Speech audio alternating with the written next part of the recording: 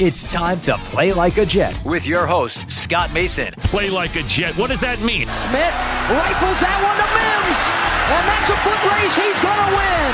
Touchdown Baylor. Denzel Mims with another monster score of 70 yards. 5 straight games, Anthony, where he's got a touchdown catch of over 20. That's deflected and picked off Mosley. He'll take it in. It's a pick six and a touchdown. Bell into the middle of that line, and it's a touchdown. Big return for Crowder. 85 yards. Darnold escapes, trying to buy himself some time. Fires, end zone. It's caught. Incredible play by Darnold. Hill hit immediately when he got the handoff. You know who that's? The Q-inator. Oh my gosh. Listen, thank you. From the TOJ Digital Studio, this is Play Like a Jet. My name is Scott Mason. You can follow me on Twitter at PlayLikeAJet1. And we're doing a little something different. Normally it's midweek with Manish, but during training camp it's going to be off day with Manish because Chris Nimbley is at training camp giving us our daily training camp reports. But now with the day off, we turn to the man who covers the Jets for the New York Daily News, Mr. Manish Mehta. Manish, what's going on, sir? How you doing, Scott? How you been? I'm doing well, although I'm not sure that I'm quite as excited as some of Jets' Twitter was when Mike Lombardi tweeted out that the Jets were seriously in on trying to get Yannick Ngakoue. Since then, we haven't heard much, and I know that you and Rich Cimini, to name 2 people, have come out and said that there's not much to this. What's going on here? Look, I can't speak to where other reporters get their information. I can just tell you, as you just alluded to, my understanding the day that story came up earlier in the week was that the Jets were not involved in any kind of discussions at that point. You always have to put a qualifier on it because you never know when a team can jump into negotiations. But at the time of that story, I looked into it and I was, told pretty clearly that the Jets were not involved.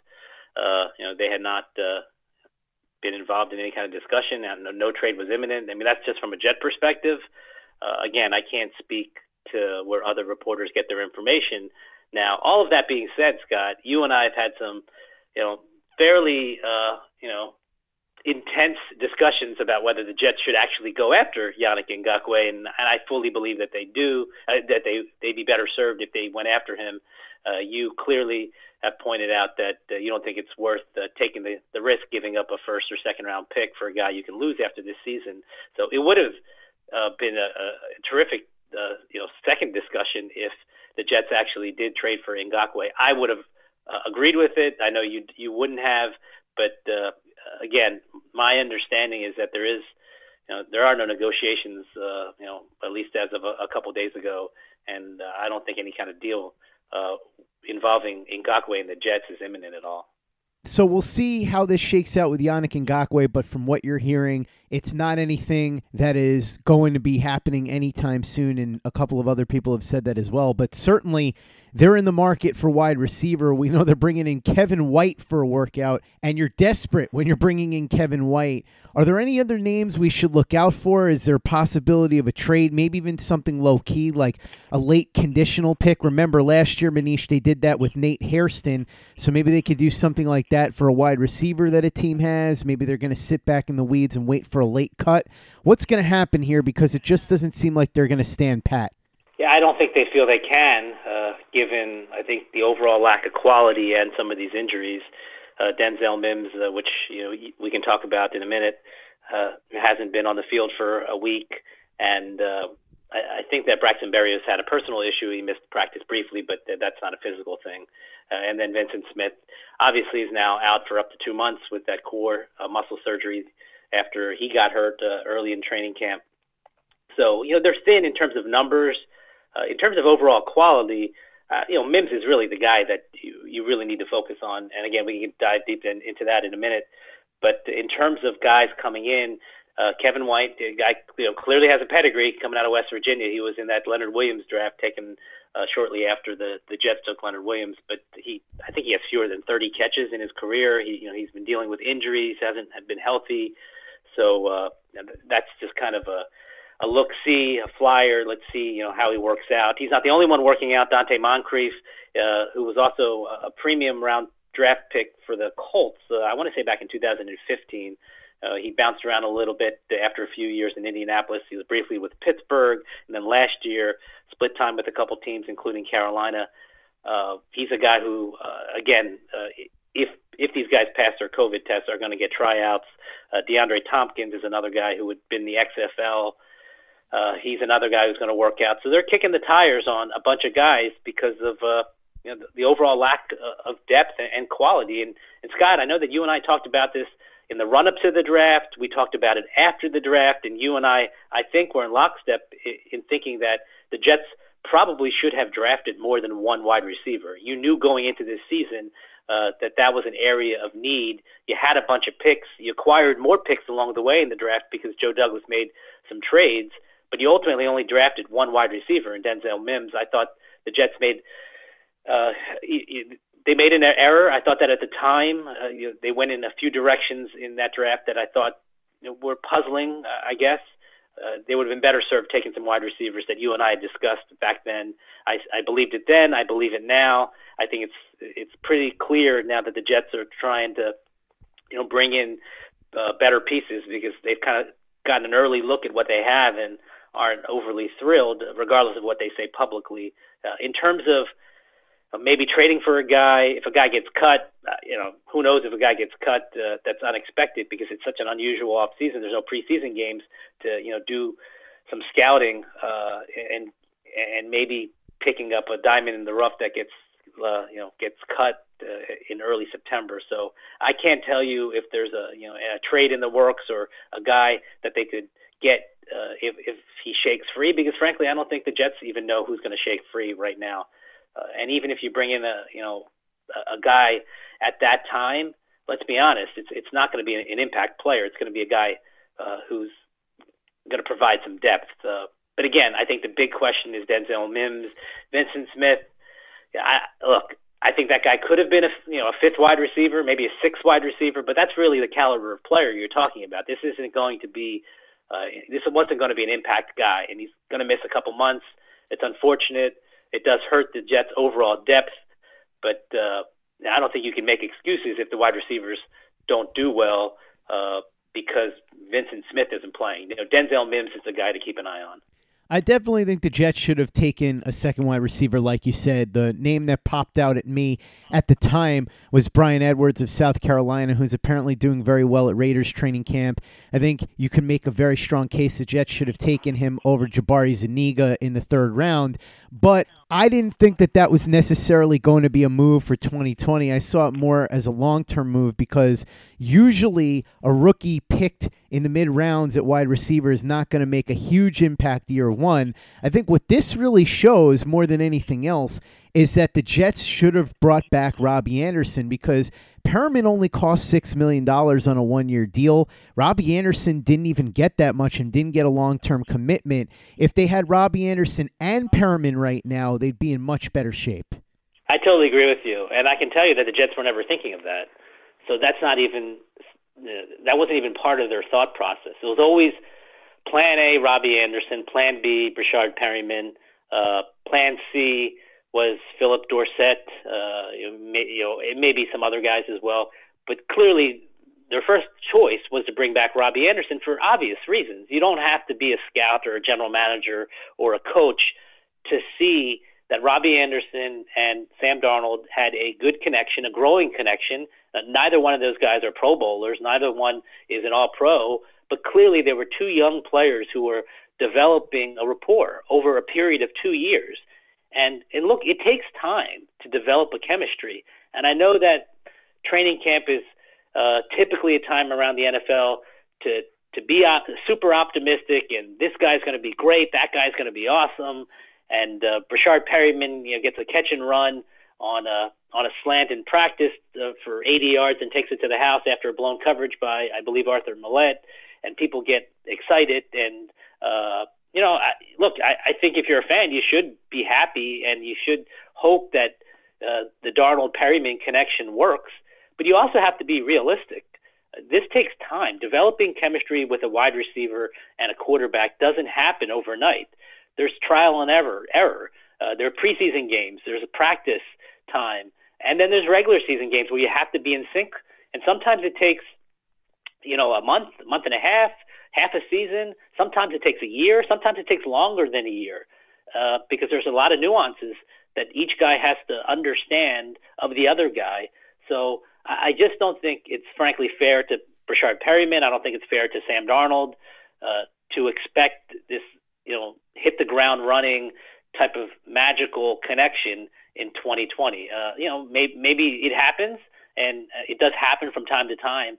But typically, history has shown us that when a receiver goes from one team to another, there is a bit of a learning curve there. And because it's been such an unusual off season, where Perryman didn't even get on a practice field with Sam Darnold until a couple months ago when they had those few days in Florida. And that's valuable to a certain degree, but it's not like having a full spring, having a full OTA session where you can kind of start working out the chemistry between the receiver and the quarterback. They're just starting to do that now in training camp, and before you know it, the regular season is going to begin. So, I'm with you.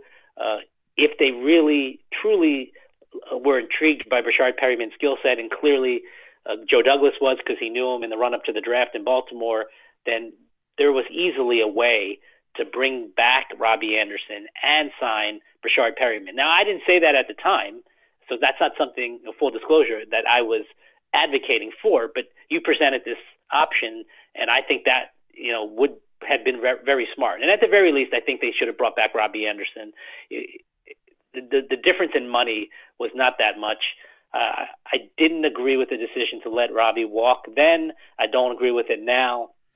And I think the Jets are going to be, fighting, an uphill battle here with these wide receivers and Darnold, because I was optimistic that Denzel Mims could provide a contribution right away, in a limited sense, but still in an important sense. And because Mims has been out with what is believed to be a mild hamstring strain, I mean, that's what the team thinks. I do understand them being overly cautious with him. I also understand Denzel Mims obviously must be frustrated because he's not getting this valuable time to work with his quarterback, and he's a rookie, and he needs this time as much as anyone. So it's an unfortunate situation all around. Every indication I've gotten from the building is that Denzel Mims' injury is not really serious, but at the same time, they don't want to risk him potentially injuring it to a point where it becomes serious. While sports can bring us so much joy, it can also bring us a lot of unwanted stress, and that stress can make it difficult to concentrate, relax, and get decent sleep.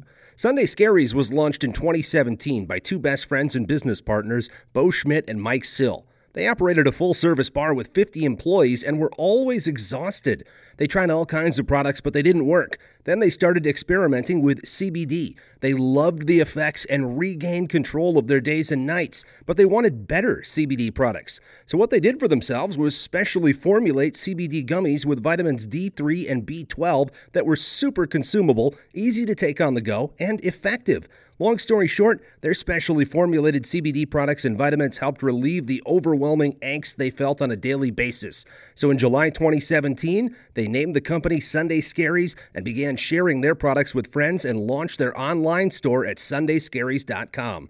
With tens of thousands of customers, monthly subscribers, and a 100% money-back guarantee, Sunday Scaries has always been on a mission to transform a worrisome nation into a chill one. And right now, we have a bonus for you. Get 25% off all products at sundayscaries.com when you use the code OVERTIME. Again, 25% off all products at sundayscaries.com when you use the code OVERTIME. Hey guys, this is Greg Peterson, host of the podcast Hoopin' with Hoops. Despite the fact that college basketball is in the off season, it's never too early to get a jump start on taking a look at these teams because there is now 357 of them for the upcoming 2020-2021 college basketball season. I'm going to give you guys a deep dive on every last one of them, keep up with all the transfers in college basketball, and so much more. You are able to subscribe to Hoopin' with Hoops on Apple Podcasts, Google Play, Spotify, Stitcher, TuneIn, or wherever you get your podcasts. Hey guys, Greg Peterson here with the Baseball Betting Podcast. As we know, the MLB season is back in our lives. It's going to be a 60-game sprint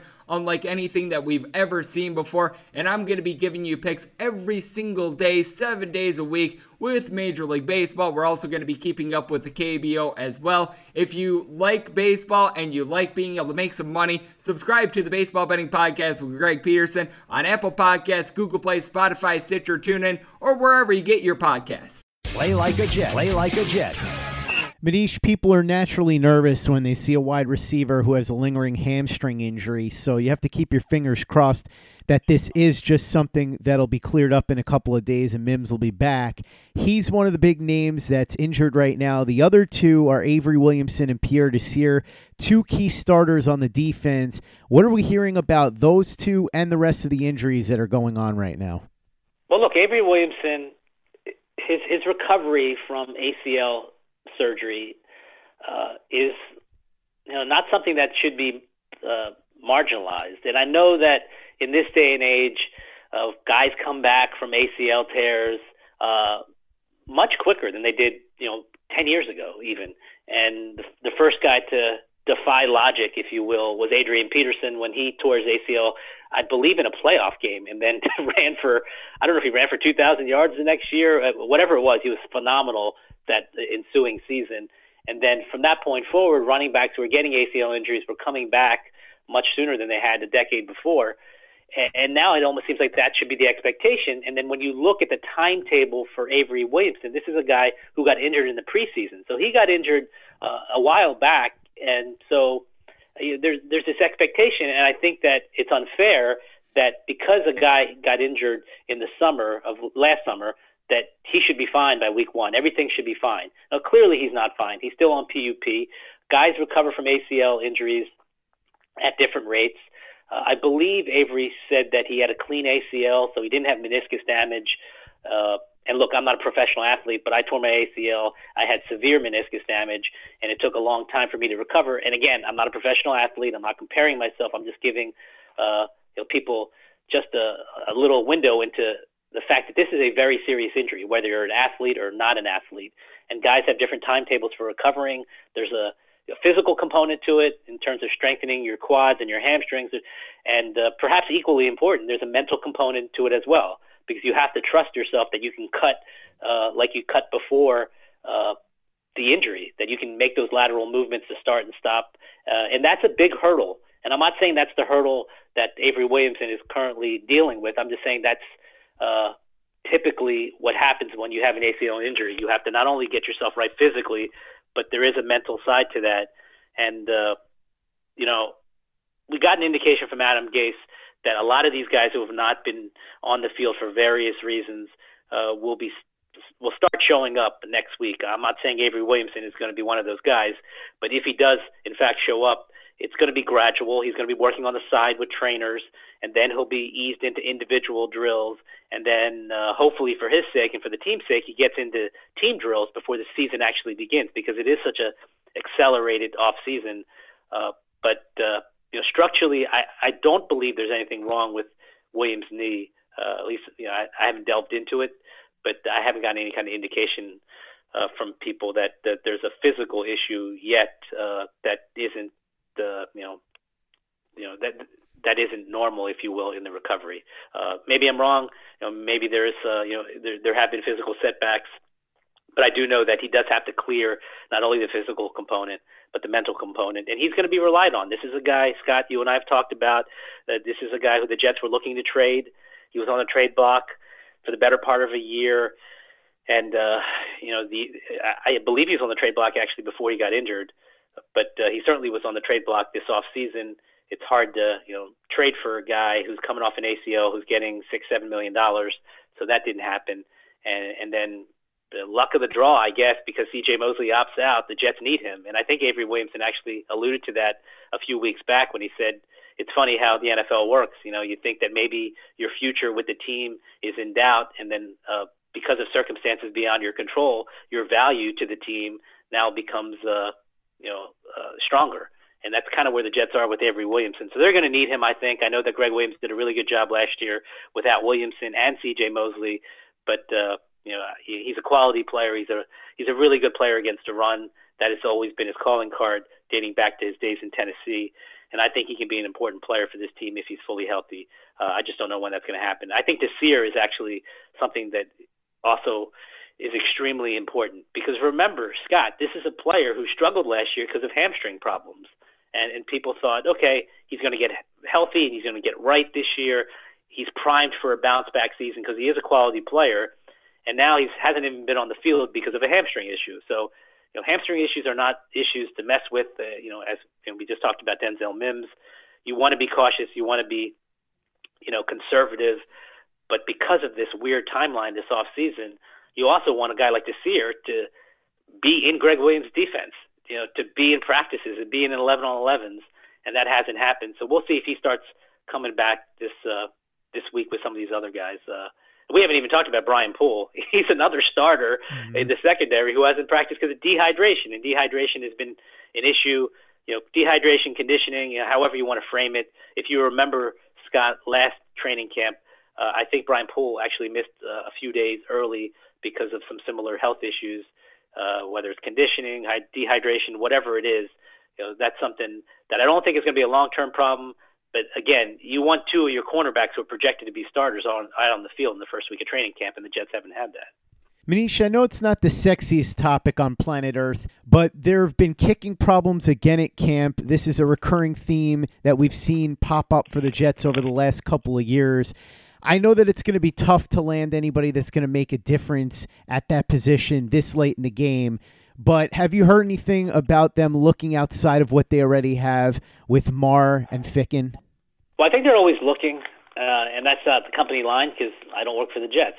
But I think when you're talking about kicking and when you're talking about, let's face it, the nightmarish experience that the Jets had with kickers last year, you're always you're always on the lookout. But there are no preseason games, and I keep coming back to this because it's important for a number of different reasons. We haven't even talked about undrafted free agents, how that's going to be difficult for them. Having no preseason, it's going to be difficult for new guys, whether it's Pierre Desir, whether it's Brashard Perryman, and it's going to be different for kickers as well because you want a kicking competition. I know it's preseason. I know the intensity isn't what it is for a regular season game, but a preseason game with actual fans in the stands is a much different environment than practice, kicking in Florham Park. And you want to see how guys react when they're actually competing in a game environment, even if it is a preseason game. So the Jets are going to miss out on that. It's really unfortunate because I'm sure you've talked about this in a number of different podcasts. The Jets special teams group as a whole has been really good. It feels like the kicker is holding them back. I think that they're going to take a significant step forward in their punting game because of Braden Mann, and you and I have talked about that. You know how much of a fan I am of Braden Mann. But the kicking situation it's almost trial and error. It's almost let's see what happens week one. They're going to make a decision obviously before the regular season begins, before they go to Buffalo. But I think if everyone in that building had their druthers, they would want to see these guys actually compete in preseason games to find out who can handle and who's their best option.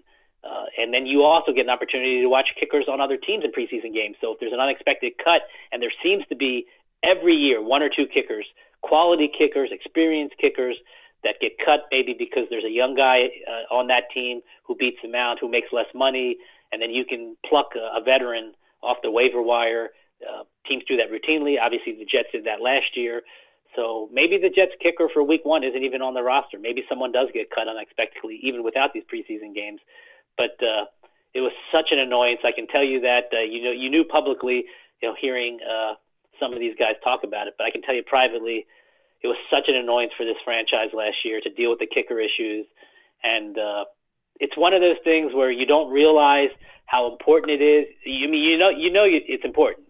These guys who make decisions in this building have been football lifers. So the kicker's important, but it's such an easy position just to disregard. And it's not a problem until it becomes a problem. And then when it becomes a problem, it becomes so glaring. It becomes the focal point of the conversation, and it becomes really a topic that you don't want to deal with because, with all due respect to kickers, they're just kickers. They're valuable, but you don't want a constant headache at that position. And that's exactly what happened with the Jets last year. And hopefully for the franchise's sake, it doesn't happen this year. But not having a preseason again, makes it just another potential issue that's looming for this team. Manish, last order of business, and it's not Jets specific, but I did think it was interesting, and you and I talked about it before we started recording. This Joe Judge nonsense. I don't understand why this has even become a topic. Apparently, there are some people, including Emmanuel Acho, who went on Fox Sports and said that the Giants are going to go 2-14, and it's because Joe Judge is making his players run laps. And then I know Elliot Shore-Parks, who writes for somebody in Philly, I'm not even sure who, came out and said that Daniel Jones needs to speak up against this tyranny. I don't understand any of this because, Manish, Joe Judge is not the first coach to make these guys run laps. He won't be the last one. I'm not saying the Giants are going to be good. I'm not saying that what Joe Judge is doing is going to work. Maybe it works, maybe it doesn't. Maybe the Giants will be good, maybe they won't. They're not going to be good or bad because Joe Judge makes them run laps. I actually think this is hilarious because Judge is making himself and the other coaches run laps if they mess up. So he's holding himself to the same standard as the players. And as far as I'm aware, this is the type of thing that Saquon Barkley would actually really be in on because that's his mentality. He believes in hard work and being held accountable. So if the best player on the team is fine with it, which I have to assume he is, then I don't think this is a big deal. I'm sure there are plenty of players that don't love running laps, but you've covered tons of training camps and a bunch of different coaches for the Jets. And of course, obviously, you're plugged in around the NFL. Am I crazy or is this ridiculous? You are not crazy. It is ridiculous. And if the Giants, as you said, struggle, if they do go 2-14, it's because they don't have the players. It's not because in August they were running penalty laps for mistakes. And what I thought was interesting, and I didn't even know this, Scott, until you said it before the podcast when we were just talking about it. I didn't realize that Joe Judge and the coaches were also running laps if they made coaching errors. And so he's holding himself accountable. It's not a big deal at all. I saw Rex Ryan have his guys run gassers if they made mistakes after practice. They did his penalty push-ups for a while when they were flagged, when they were doing 11-on-11 drills in practice.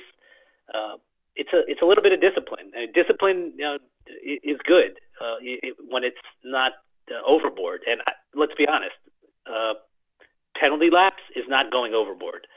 He's not taking these egregious measures to, instill the Joe Judge way. He's trying a little bit of discipline because he obviously feels that discipline was lacking last year, and this is fine. It's professional football. These guys are still taking water breaks, right? They're still taking breaks if they've got heat exhaustion. Just running and jogging around a field because he made a mistake. I think it sends a message. Frankly, I think it sends the right message without being, overly. I don't even know what the word is. I just don't think it's crossing the line. I think it's well within the line. I think it's probably a smart thing for a new coach coming in with a new staff and a new philosophy. I think it makes a lot of sense to kind of let people know, look, we're not messing around. I'm not a crazy man, but if you make a mistake, you should run a lap. And I don't remember if it was Rex or Todd Bowles, but a part of the reason for running these penalty laps was to let everybody know, hey, look, I made a mistake, and this isn't going to be swept under the rug. This was an error. I'm going to, pay the penalty, and the penalty, frankly, lasts, 2 minutes, 3 minutes, however long it takes to jog around a football field, and everybody knows that you made the mistake. I do actually, come to think of it, I do think it was Rex that took that approach, that he wants to embarrass you without it being so serious. Yes, are you embarrassed if you're running around the field? Yeah, because everybody knows you're only doing that because you made a mistake. But is it such an egregious level? No, it's not. I think it makes a lot of sense, to be honest with you. I think this notion that it's going to have any kind of impact when the season starts is laughable. Frankly, I don't think it has an impact 5 minutes after it happens in terms of a player being mad at a coach and not wanting to play for a coach or not wanting to play for a team. If anything, it motivates a guy to not want to do that so he doesn't make mistakes. So, again, I think it's a question that needs to be asked when you first see it as a reporter. You certainly have to ask the head coach about it. You ask some of the players. You probably ask some of the players who actually had to run those laps. and you get their position on the matter, and then you move on. I don't think you make a federal case out of it because, frankly, I don't think it's that big of a deal. I agree, Manish. I think the whole thing is ridiculous. It seems to me that it's nothing new, and it's certainly nothing that we won't see again. So I'm not really sure why people are making a federal case out of it. Manish Mehta, covering the Jets for the New York Daily News. Thanks so much for coming on. Really appreciate it as always. I know you've got some stuff in the fire. Some you can talk about, some you can't. But I know you do have one piece that's going to be up at the Daily News relatively soon about somebody who people that listen to this podcast know very well. Yes, I'm writing a story about Michael Nania, who is an extremely impressive young man. I think people who follow Michael on Twitter probably don't even realize how young he is.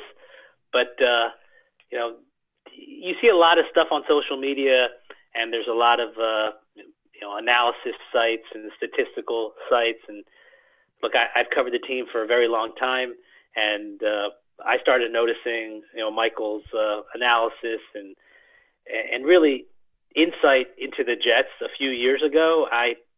Full disclosure, I thought he was just some 30-something, 40-something-year-old guy who liked to do this as a hobby after he got home from work, maybe married with a couple kids. I did not realize he was as young as he was, and just speaking to him, I was thoroughly impressed. And I've known him for a while now, but I spoke to him the other day for the first time outside of a couple podcasts we did, but for an interview, and I am thoroughly impressed by just kind of his outlook, how he reimagines stats and how he presents information.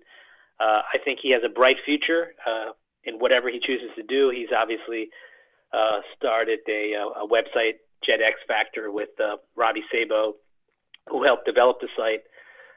And that site is in its infancy, but it's exceptional if you're into analytics and you're a Jet fan and want to kind of look at the Jets through a different prism and a different lens. He's just an exceptional young guy, and it takes I see a lot when it comes to statistics. I run across a lot of websites and people who do that, and there are some impressive people that I've come across over the past decade or so. But I would say that Michael Nania is one of the most impressive people I have seen from just a pure analytics standpoint, and I'm happy to share his story. So hopefully that comes out in the next week.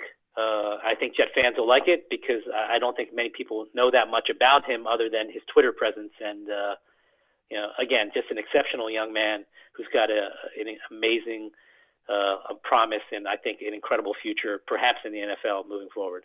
I absolutely agree, and I'm thrilled to be able to have Michael on the podcast so often to break down those numbers, and also proud to be able to call Michael a friend of mine. So when that story comes out, make sure that you read it in the Daily News, and make sure that you're reading everything that Manish writes in the Daily News and following him on Twitter. If you haven't given us a 5-star review on iTunes yet, if you could go ahead and do that for us, really appreciate it. Easy way to help out the show if you like what we're doing. Doesn't take you much time, doesn't cost you any money, but it goes a long way to help us out. So if you could go ahead and do that for us, we would be quite grateful. And for the latest and greatest in New York Jets podcasts, you know where to go. That's Turn on the Jets Digital and turnonthejets.com.